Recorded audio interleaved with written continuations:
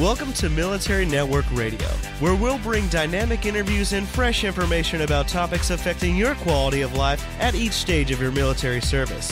Join us each week for information of value that improves your outlook, actions, and encourages each member of the family, serving the military, their families, and those who care about them. Everyone serves, and together we make a difference.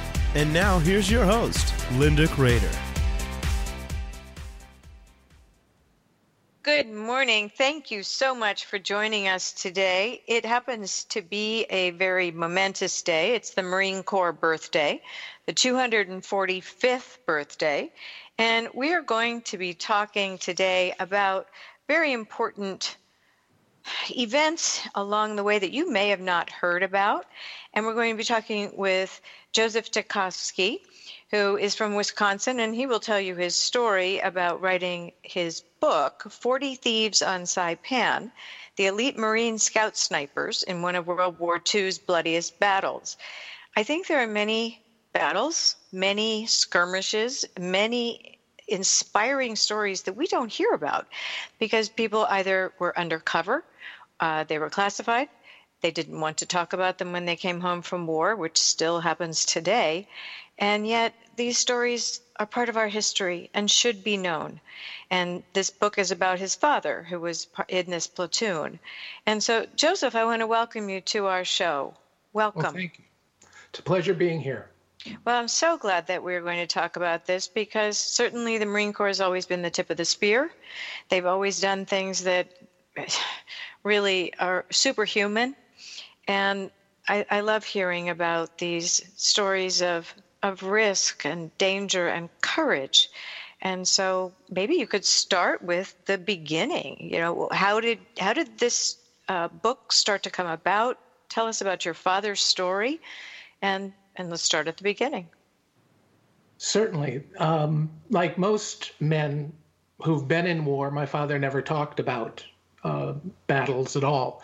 It was pretty apparent he was a Marine because of all of the correspondence that he would get from his buddies in the Marine Corps. He was a retired colonel.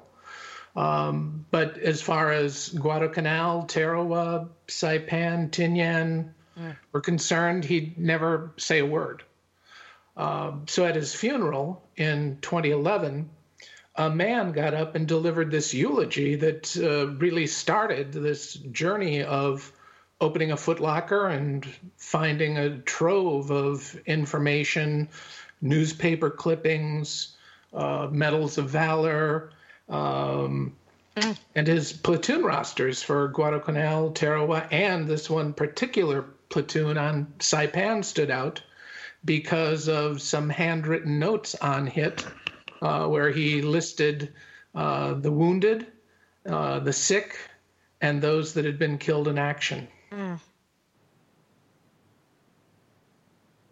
You know, that gives me goosebumps because there's always evidence left behind that is intentional sometimes and isn't at other times. And so for him not to talk about it, but to have maintained these keepsakes and mementos, medals, never to have spoken about it, means it truly was a seminal moment in his life. Would you agree? I would concur wholeheartedly because the more I went through and started to organize this information, the more it became apparent that it was kismet. It was for a reason. It was intentional that someone should be able to tell the story because through that platoon roster, I did an online search and under our family name and Saipan, and up popped this Marine Corps website that had an article from the 1944 December Leatherneck magazine entitled Tacovsky's Terrors. And the gentleman who posted it was named Chris Tipton. And in it, underneath it, he wrote, "This was my father's platoon during World War II." And he said that everything in the article is true, except that they were never known as terrors, that among the Marines of the 6th Regiment, they were known as the 40 Thieves. Interesting. So even before I had begun to even think that this was going to be a book, the title was just staring me in the face. What did you feel like? It felt like Christmas time. It almost like Ebenezer Scrooge when he gets giddy at the very end at the finding all of this. The fellow Chris Tipton that posted it, I immediately went and looked at the roster, and there on it was a Warren H. Tipton, and that was his dad. The H, by the way, stood for Hobart. He would turn 18 on June 15th, 1944, D-Day on Saipan. Those stories, again, goosebumps again. In terms of what you knew about your father, you found all this out posthumously. Correct. And one of the names on the roster was Knuppel, William F., the platoon sergeant. And there was a fellow, Bill Knuppel, that we would see all the time when my dad wintered in Arizona. Bill had a home there in Mesa and also one in Montana around Flathead Lake. Mm-hmm. And it was very funny, and it didn't occur to me until after Dad died and after doing this research, is that every time that Bill would want to talk about the war at all my dad would have to say was, "Bill, those days are over," and he would tacitly comply. And it was I found it intriguing later on that even as 80 and 90-year-old men, they still had this relationship of sergeant to lieutenant, because my dad was the lieutenant and led the platoon, and it's funny that they would still have that relationship so many decades later. Actually, that doesn't surprise me, because even today you hear about battle buddies who are far apart, but they're sometimes the only people they can talk about combat with because they were there. Exactly. But you're telling me that your father never spoke about it. Did he suffer from any lingering PTSD or other behavioral things that you saw? Well, it explained a lot of oddities. For instance, he would never sleep at night. And I never thought of much of it as a kid until later on. I sort of asked him, because it would happen. He just never slept at night. And he said, it's funny how old habits don't die, but I was always awake at night, and during the war, because that's when the Japanese were most active. Wow. And then other little things, like he'd never take me to see fireworks as a kid. Very recognizable behaviors. So they were survivors, but no doubt that there were many who were left behind, and that's why that roster that you found is so amazing. But this particular platoon was in elite special ops. So it was dark, wasn't it? Correct. Could they even talk about it?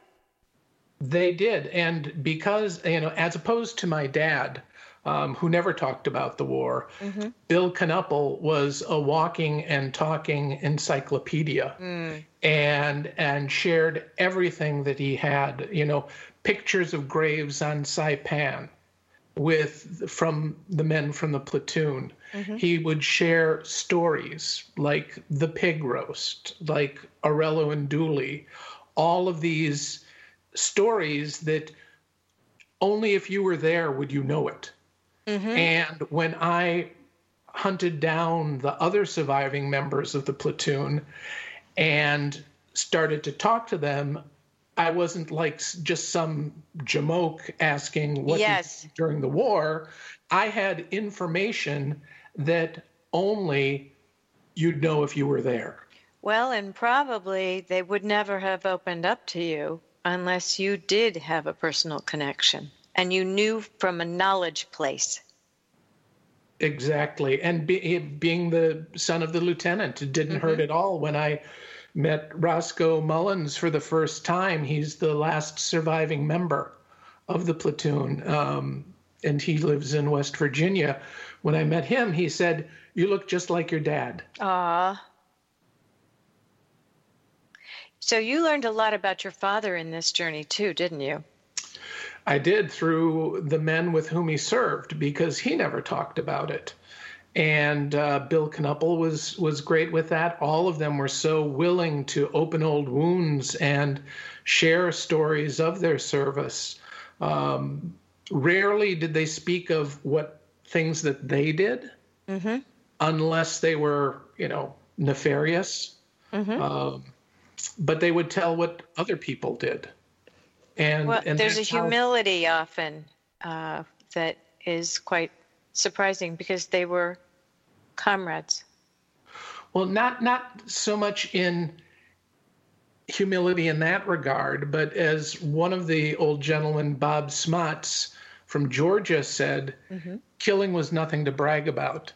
Right. So none of these guys ever talked about that, what they did specifically, but they would talk about other guys in the platoon, and that's how you kind of were able to assemble a story. It was like a big jigsaw puzzle, where all of the pieces you had to put them all together, and some of them fit perfectly. As far as the book is concerned, all of them remembered in dialogue, which made it very convenient, because their words are what are so riveting about telling the story. And it was initially an oral history, but that wasn't going to work for publishers. So they said, write it as a narrative. And the initially difficult part was turning their words and memories into narrative and dialogue, but they did half the job for us with the dialogue already written. That's amazing. I mean, this is just finding an uncovered treasure. And we do have to go on a quick break, but we're going to come back and let's talk more about this Special Ops platoon and why it was nicknamed the 40 Thieves. We'll be right back after this short message. Don't go away. We're talking with Joseph Tacovsky.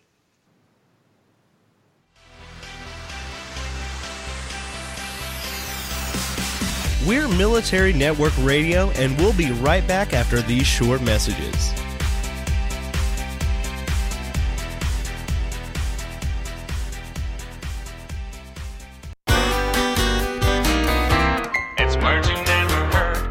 Just hate it when someone starts a sentence by saying, "Don't take this the wrong way," but according to Elizabeth Bernstein of the Wall Street Journal, we all do this on occasion. Some people refer to these phrases as tee-ups. That seems fitting. What do you do with a golf ball? You tee it up and then give it a giant wallop. Tee-ups like, to tell you the truth, supposedly soften the blow. But if you are taking the trouble to announce your honesty now, maybe you've been telling too many taradiddles, flummery, and fiblets. Being on the wrong side of a tee-up can be confusing for the listener. What are other words for confusion and frustration? Wouldn't dream and jargoggle. Maybe it would be best to try to remain pricknickety. That means totally above board and precise. It's words you never heard. I'm Carolyn Davidson, and you can have fun challenging your words you never heard vocabulary with my new app, Too Funny for Words. It's words you never heard. Man cannot live by bread alone. He must have his peanut butter. Peanut butter is a pate of childhood, and it's not just for kids, as dogs love it too. Last night I gave my dog a pill hidden in peanut butter. What's a word for a messy concoction that helps the medicine go down?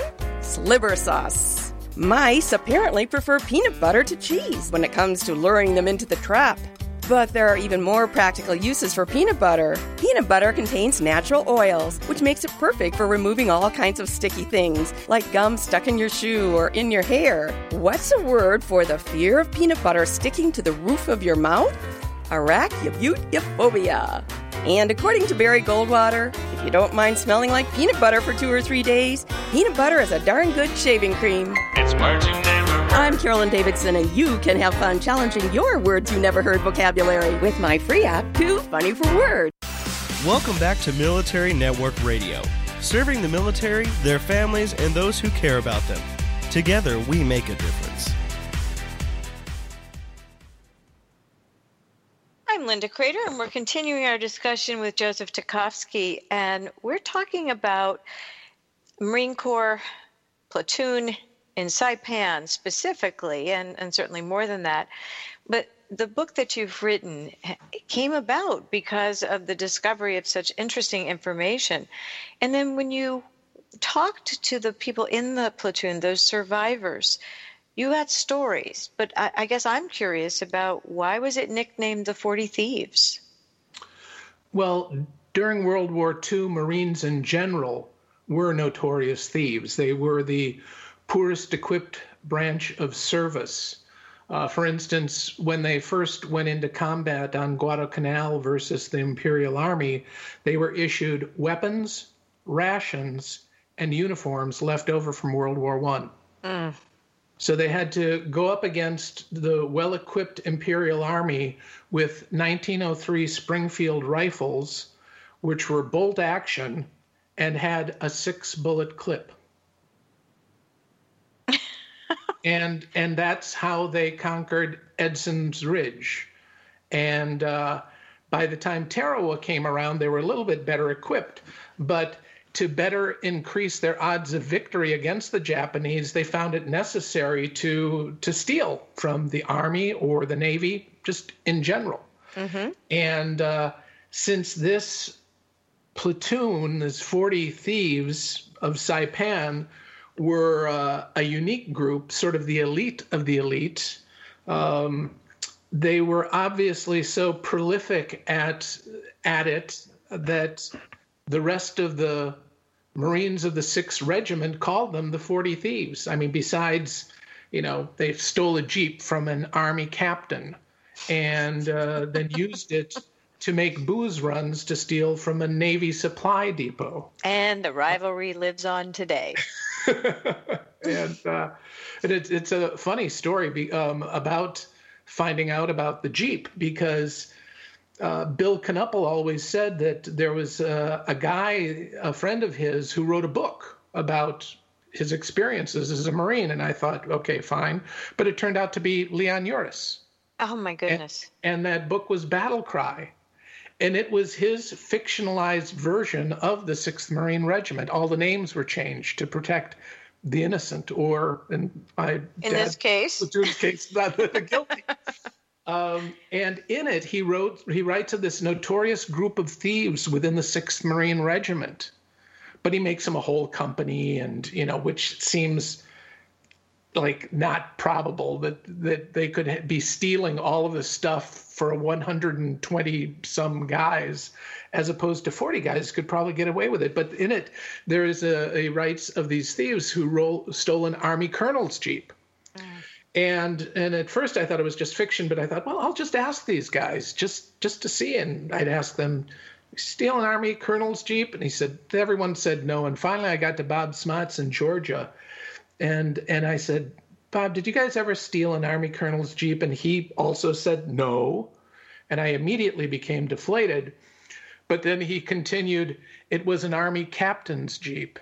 And we beat the hell out of that thing.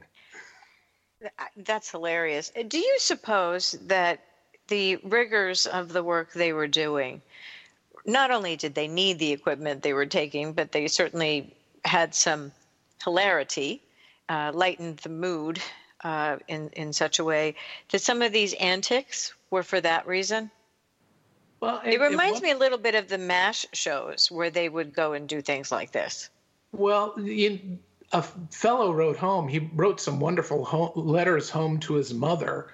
And one of them said, don't be angry because we're always lit up on the Scottish products. We're living on borrowed time. Mm-hmm. And we'll do what we want. Basically is what he told his mother. And that and she keeps on thinking that he's some little Sunday school boy, and he said, a rifle does me more good out here than a Bible, so quit your praying. Well, they had to be tough, as you know, and so the things they were taking on a daily basis takes a certain type of courage to persist, especially as you lose people in battle. So in terms of being a Marine, I mean, Marines are one proud group, rightfully so. And what do you think it meant to them in this platoon to be a Marine? Well, there was a lot of swagger that went with being a Marine. There still is. I mean, yeah. it is part of the culture. Well, they're the few and the proud. Exactly. One of the fellows in the platoon, Lonnie Jackson from Centralia, Washington, was the shortest guy in the outfit. And when he went to enlist the first time, he was only 5'3" tall, and that wasn't tall enough to be a Marine. You had to be 5'4" tall. So he spent a week stretching himself. He tied, mind you, this is 1940s, he tied cinder blocks to his feet and hung from a tree for a week. Oh my gosh, that works? And the second time... Temporarily it works. Yes, and he also noticed that when they measured him, the guys had to take off their shoes, but not their socks. So he put in a little layer of cardboard in his socks, too. And the second time he went in, he was exactly 5'4" tall, and he became a Marine. That's how badly he wanted to be a Marine. Oh, that's a good story. That's a very good story. In general, this group who gravitated to be the best of the best, what were some of the characteristics that stood out for you as you did this research and learned more from these men directly? One of the prerequisites for being in the platoon that I learned from Bill Knuppel was when they first sent out the notice that they were going to be forming this Scout Sniper platoon. It's only the second platoon of this type to be deployed in the Pacific during World War II. The other one was for Tarawa. But on Tarawa was just a 3-day bloodbath, whereas Saipan was about a month-long grinder of a battle. So they would be using those sort of covert skills more than they did on Tarawa. But when he and Bill were going through the record books and Bill wanted to interview the guys, Dad said, "Not yet. We've got to look in the record books." And Bill said, "Why?" He said, we're looking for guys with brig time." And that surprised Knuppel a little bit. And then Dad clarified, "I want to see if they've been in fights, if they've been thrown in the brig for brawls, because the loser goes to the infirmary, the winner goes to the brig. The guy in the brig is the kind of guy I want." Wow. It shows that he can handle them. He's been in a tough spot, and he knows how to take care of himself. That's a good way to pull people in. I mean, it's a good way to recruit. So that would be my next question. I would ask all of the guys what they got thrown in the brig for. And did they all have a story? They did, but they all still denied it. Wow. It is interesting about that. Now, when we spoke before, you were talking about that they were very much undercover. And so if they were short of equipment, et cetera, and they were special ops, but they didn't have all the equipment, I guess they had to make do with what they could find. Is that correct? Correct. They all carried strangulation gear. One of the fellows, Bill Emmerich, who was a club fighter out of Chicago, referred to it as a mafia necktie. Oh, dear. Okay. I presume as a garrote? Correct. Okay. And for them, it was just piano wire on 2 pieces of wood. It could be that they made it themselves. Who knows? That wasn't uncommon for even families to send handguns and ammunition to guys overseas back in those days. Wow. They also learned the Biddle method of bayonet fighting, and since they'd be working behind enemy lines where firing a weapon would be your last resort, they learned what they termed as Black Death techniques. And Bill Knuppel told me that they learned how to kill people in ways that you can't even fathom. So we're talking hand to hand? Correct. It's quieter. It is, certainly is.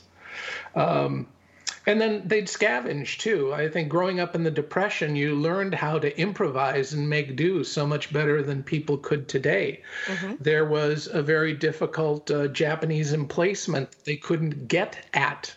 But they had found an area that was an old Japanese camp with buckets of rusted nails and scrap metal.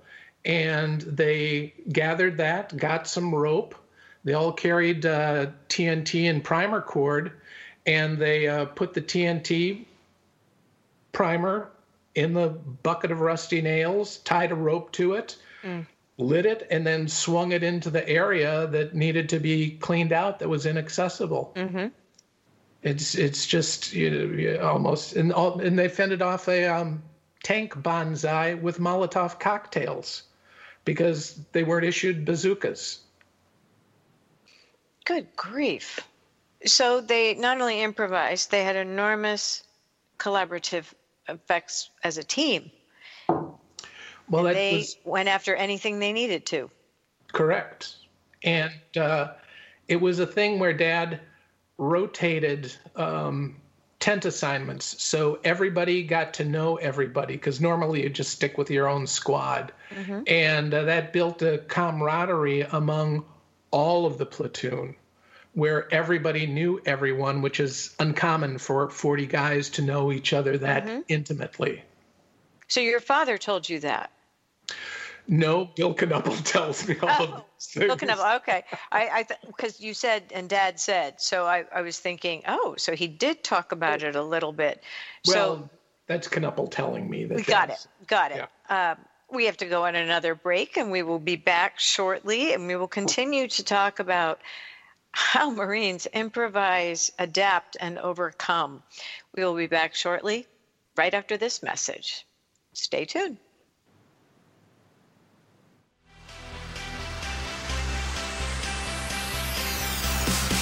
We're Military Network Radio, and we'll be right back after these short messages.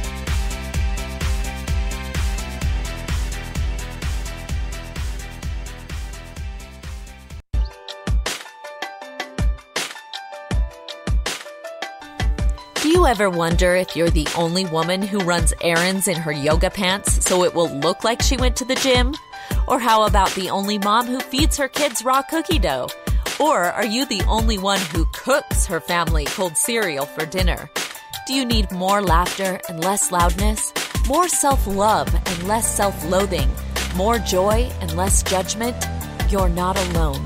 Come to the living room, a place where we get comfy, candid, and confident together. Come seeking sanctuary and leave feeling renewed. We're saving a seat for you. Give yourself some living room today.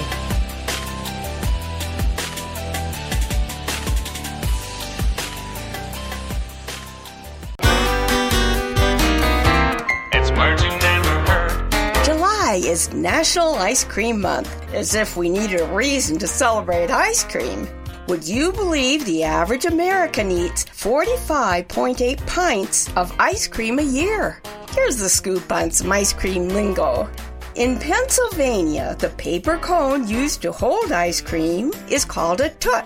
Sprinkles or jimmies on top of ice cream are called ants in California, and outsiders and logs in Vermont. The world record for ice cream eating is 1.75 gallons in 8 minutes.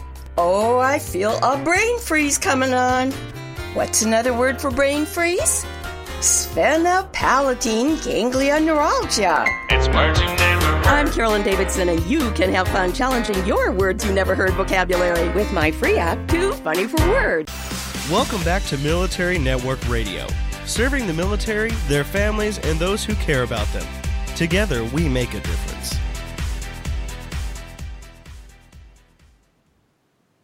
Welcome back. We are talking with Joseph Tacovsky about his book, 40 Thieves on Saipan, we've been talking about how every one of these Marines had to make do, find things, steal things, make it happen, and make it work to do and accomplish their mission. So as you were compiling this story, it sounds as though there was enormous footwork to do to uncover these stories, all of which you really didn't know because your father did not talk about it. So can you talk about how you assembled the book itself and how you put it together and some of the things you discovered along the way about your dad? Certainly.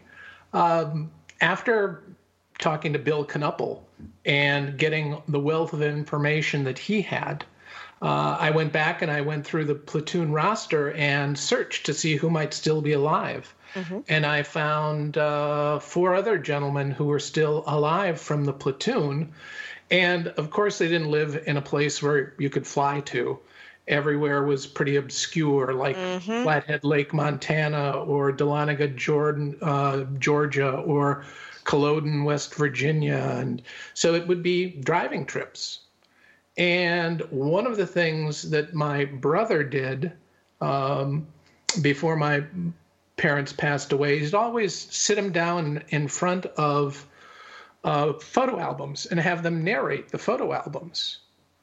And I would listen to those on the trip. Mm-hmm. And you wouldn't get much out of Dad, but Mom would see a picture of somebody like Pappy Moorhead and say something, "Oh, Pappy, he was such a dear guy. You know, I never could understand a word that he said." And he was just, always asking me if I had a sister because he wasn't married and Dad was. Mm-hmm. And I'd get, wonderful little stories and vignettes that would be, in these tapes as I'd be driving to see Roscoe Mullins in West Virginia, or Marvin Strombo in Montana, or Bob Smots in Georgia, or Bill Knuppel in Arizona. And every time I'd meet the guys, I would share with what the stories that the other fellows told, and then that would spark a little bit more memory with them. Mm-hmm. And so then that would spawn a whole nother circle tour of the United States. I must have driven around the United States 4 times a year for 8 years, probably. Oh, my. Going from, I'd want to be there on their birthdays. And they sort of became my boys by proxy. They were my dad's boys. Mm-hmm. And they became, special to me. And I'd be there for their birthdays, around Veterans Day. I'd be there around D-Day on Saipan, and then I'd pick a few other days in a year where I could go and visit them. And I'd amassed all of these stories and information with no particular dates that are involved. It certainly was easy enough to go to the National Archives in Maryland, and I was lucky enough to find Colonel Risley's journal. Colonel Risley commanded the 6th Marine Regiment, and this platoon was sort of his brute squad. It was very unique in that this platoon worked for him and for the 6th Marine Regiment. It wasn't part of any other company or battalion. And that helped and was very beneficial in placing actions because they were mentioned throughout his daily journal. Then I happened to find a box of letters in the garage of my dad to my mother that he had written. And even though you can't write about battle, which he didn't have time to do when he was in combat, but during the training in Hawaii, he would mention things like, "I had a barbecue for my boys today." Mm. And so that became the date of when they had the pig roast, when they stole the pig from the Hawaiian farmer so they could have a barbecue on the beach and watch the sunset. And there would be other things like when he became the leader of this, was chosen to be the leader of the 40 Thieves, he writes home, "I got a new job today." And so that was very helpful. And then you take all of these recordings of the oral histories and then transpose them all into sort of documents. Mm-hmm. And that was very, time consuming because I'm not a good typist. I'm very curious. Were any of these men married? You mentioned your mother, so obviously your dad was married and you're here.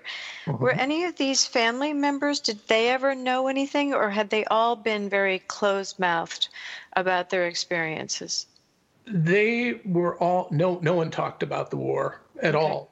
Okay. No one. In fact, there was a fellow in the platoon, John Zuziak, and I met his son, Richard, not that long ago. And Richard asked me if I'd like his dad's war pictures. Mm-hmm. And I thought they would be just Marine Corps issued pictures because it's illegal to carry a camera. Yes. Because it makes you look like a spy. But not only did Bill Knuppel have a camera, John Zuziak had a camera. And there's this one episode that Bob Smots talks about while they were training on Hawaii, how they went into this off-limits village of Pololu that the FBI declared off-limits to all military personnel because it was completely filled with Japanese sympathizers. So much so that all of the men had been sent away to internment camps, mm-hmm. and the population was entirely women and children. And Smots and his platoon, who was supposed to be out training and living off the land, decide they're going to go into this Pololu. And they do. And the woman who owned the general store there was the head spy. And she immediately rounded up a bunch of young girls, mm-hmm. To fraternize with the boys, girlfriend types. Mm-hmm. And they're living it up. And this is all Bob Smott's story. And, old men can not remember things well or maybe It sounds like all of these men remembered everything vividly. Well, what they can remember, they remember really well. Okay. And almost by rote. In fact, Bob Smott said, you can see it as though in your mind's eye as though it was yesterday. Mm-hmm. So anyhow, there's this episode where Bob Smots talks about going into this village. They end up getting busted by the Hawaiian Home Guard and invites them to their house for lunch. Right? So I get these photos from Richard Zuziak. His dad, John, evidently was on that mission into Pololu because he took photographs. And so they have the pictures of themselves taken with the girls. Uh-huh. And they're the prettiest little things that you've ever seen in your life. And it has to be Pololu. They're all only women and children. That's right. All that are in the photographs besides these Marines. And they give them, each girl gave them an autographed picture when they left. The old woman who ran the general store took such good care of them. Do you know what they called her? No. Mom. Aww. They're just 18-year-olds. They're just kids. They're just kids. Right. And they're having the time of their life, and they even took a picture of them around the kitchen table of the head of the Hawaiian Home Guard. So all of this, it just kind of made me tingle when I saw this, not to be like an expose, but photographic evidence that mm-hmm. Bob Smott's story was true. So did your mother ever talk about things? Well, she would, but if she ever did it around Dad would get really upset, uncharacteristically upset, mm-hmm. To the point where he'd either leave the room or there'd be this very odd silence until he gained his composure and changed the subject. Did you find that with the other men as well? The other men, never talked about it at all, and probably no other mother was as gregarious as my mother was. Ah, okay. And she would be very proud of Dad and brag him up a lot, and Dad wasn't a braggart. In fact, when he got his Silver Star that he thought he never deserved because he said he didn't do anything that any other Marine wouldn't have done, she starts showing it around town. And, of course, she's writing it to him in letters that she's doing it, and her dad's doing it. And Dad says in a letter back, "Please stop. I'm not running for mayor there." And eventually Dad... That was actually a gentle rejoinder instead of, "What the hell are you doing?" Well, mail took two months sometimes to get from one to another. So it was very funny reading these arguments they'd have back and forth where you didn't know what they're arguing about because it was a topic that was, 6 months earlier. Right. Right, correct. That's fascinating. So in terms of them talking with you, because you had stories from others, it was almost as though you had a key. And if you told one a story, it reminded them, and then they could tell you another story. So you really put this together like a jigsaw puzzle. Well, as I said before, many stories were complete, but a lot of them were like a jigsaw puzzle, like their push into the valley, where one squad got wiped out in an ambush. Every one of the men remembers a different key part of it. And that's how, but I never knew it was, they all belonged in the same episode, because they talk about just this instance and then another instance. And then I figured out, this is what happened, and goes in this sequential order. So it was, it took quite a bit of time, and also a lot of pruning too, because some stories just didn't belong. And some just didn't make sense for Saipan. Right. But when you put it all together, it sounds like you found these remarkable men and learned a lot about your father. It sounds like the relationship with your mother was amazing. As you know, a military spouse does not always have an easy time of things. And especially, as you said, when they're apart that far with no way to connect, it sounds as though that was a very strong and enduring marriage. And the fact that you are taking this on with such generosity of spirit and curiosity is also a testament to your father. We have to go on a final break, and then we will come back and talk about some of the lingering effects of war.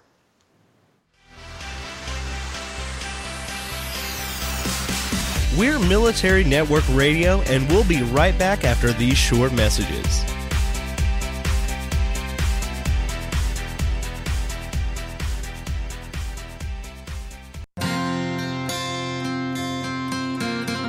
Would you like to know how to bring more ease to all the decisions you need to make in life? Knowing your core values is the first step in Joyce's free live masterclass. You'll discover your top 5 core values in as little as 45 minutes. Join her now at freegiftfromjoyce.com.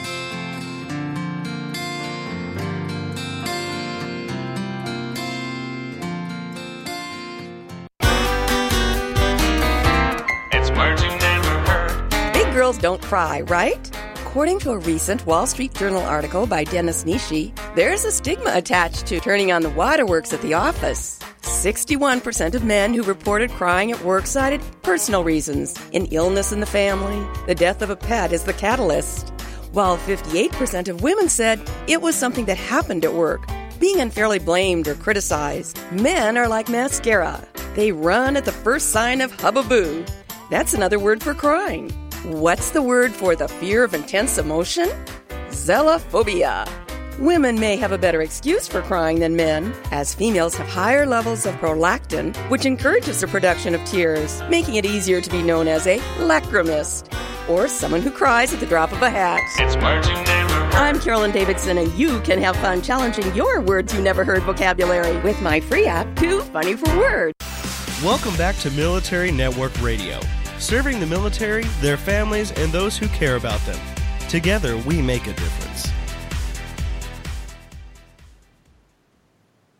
Welcome back. One of the things we were talking about on break is that in those days, they were not connected on a daily basis. There was not email. There was not Wi-Fi. There was not even phones were probably in use in terms of satellite phones and that kind of thing. And I'm just curious. I've heard other Marines and other service members talk about the fact that sometimes being connected is a big downside. And others say, no, it's better to be connected. In this case, there was no choice. These days, it's interesting. Is it a plus or a minus in your mind as you watched and talked with all these men? I think it was more of a plus. I think so too, because I think it allowed them to focus on their mission.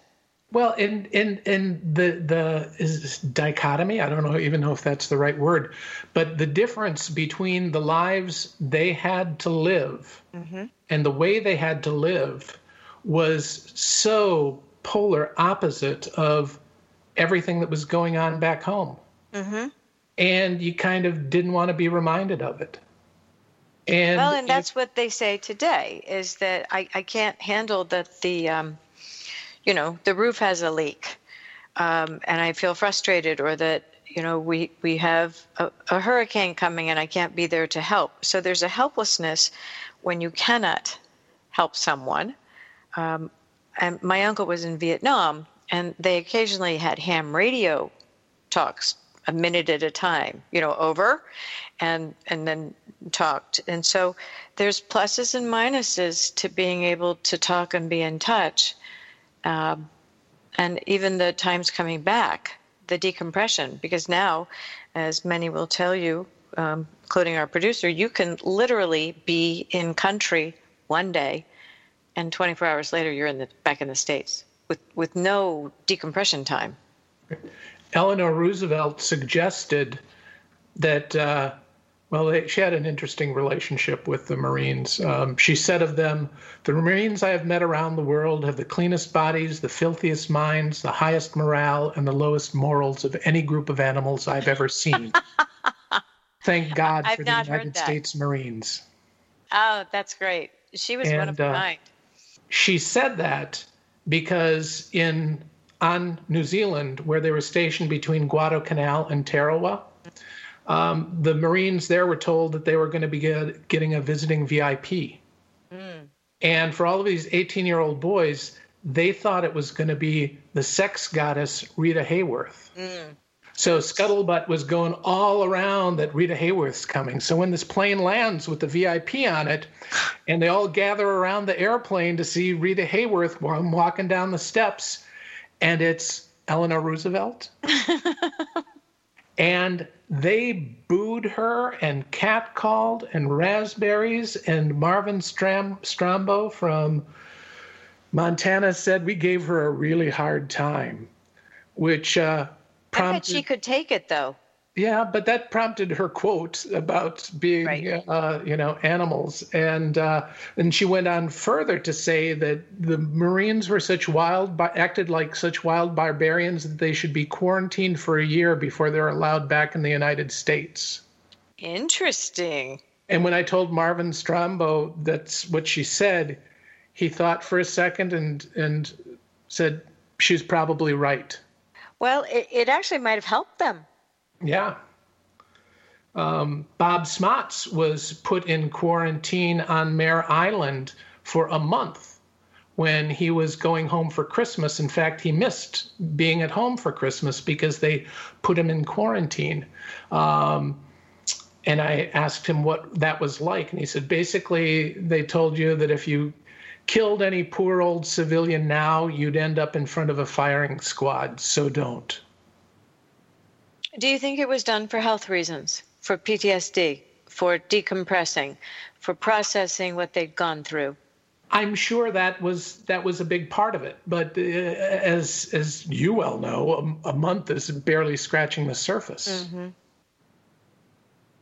Did these men talk about their struggles with invisible wounds or behavioral problems or physical problems after war?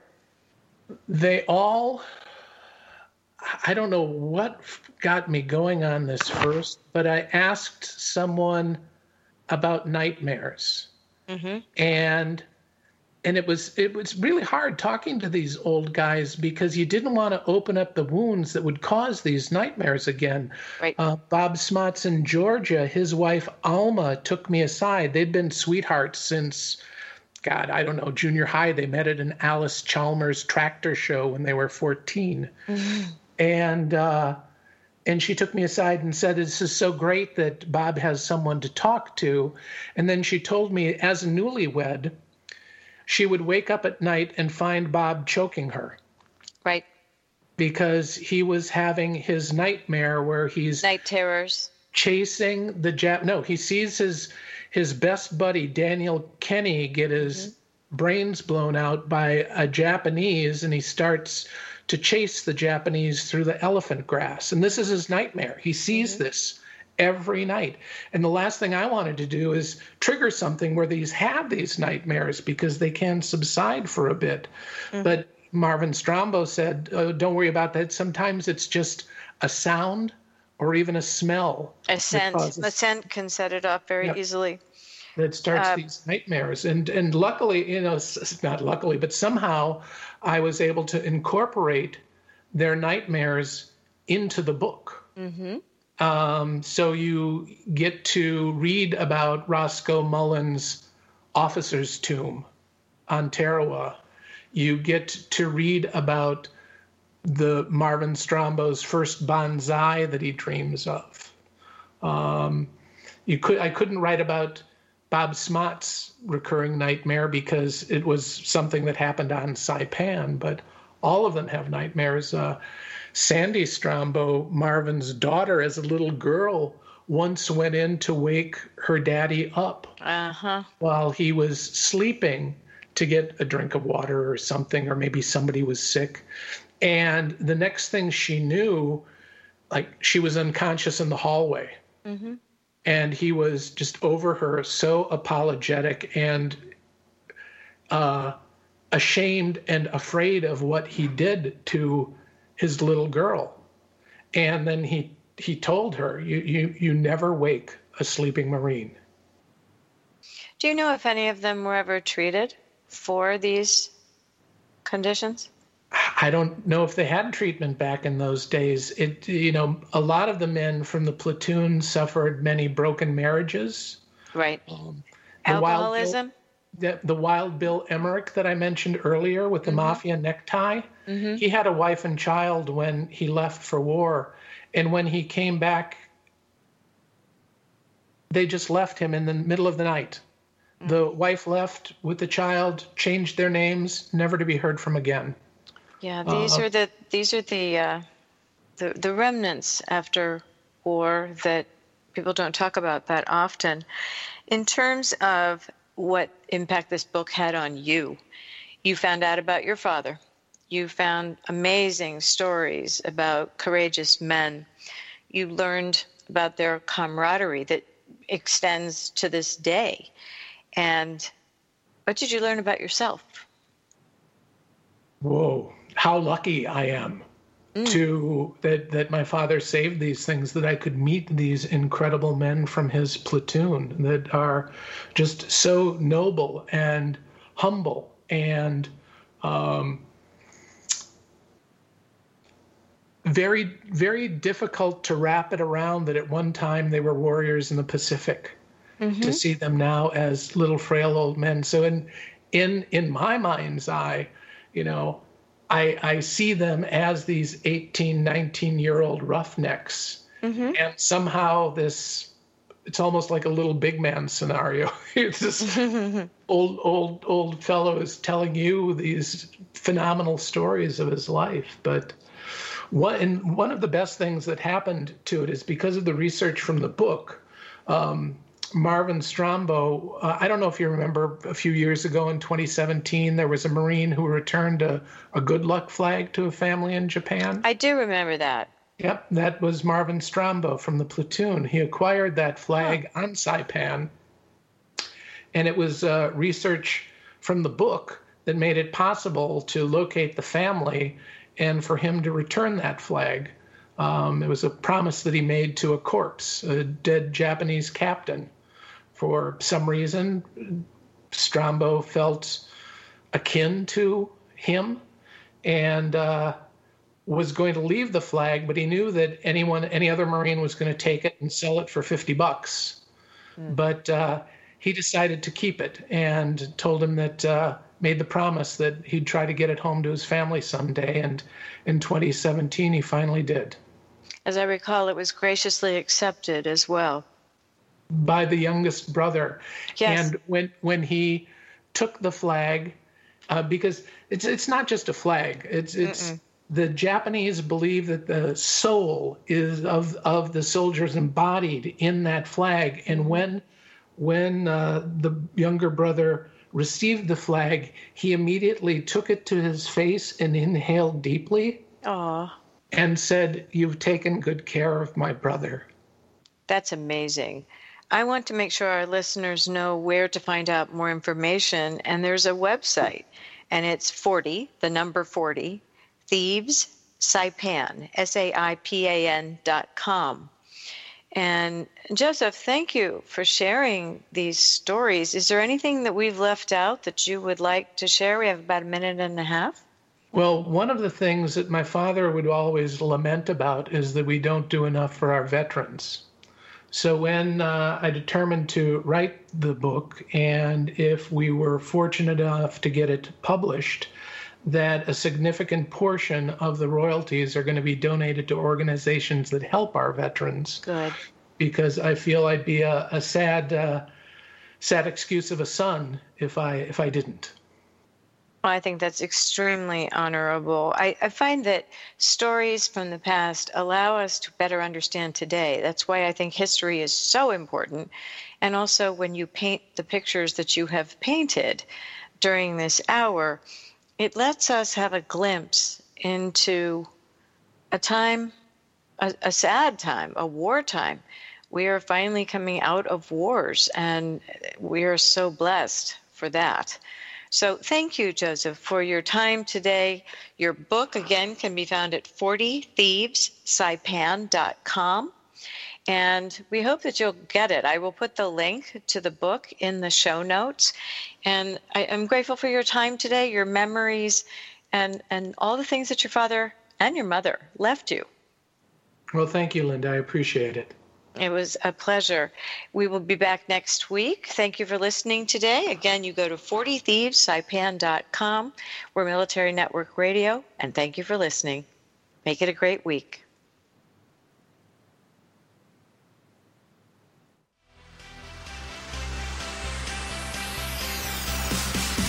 Thank you for tuning in today to Military Network Radio. You can find our show at our website, www.toginet.com/Military Network Radio. Also, www.militarynetworkradio.com. And in iTunes under Military Network Radio. Join us next week when we bring you another program to enhance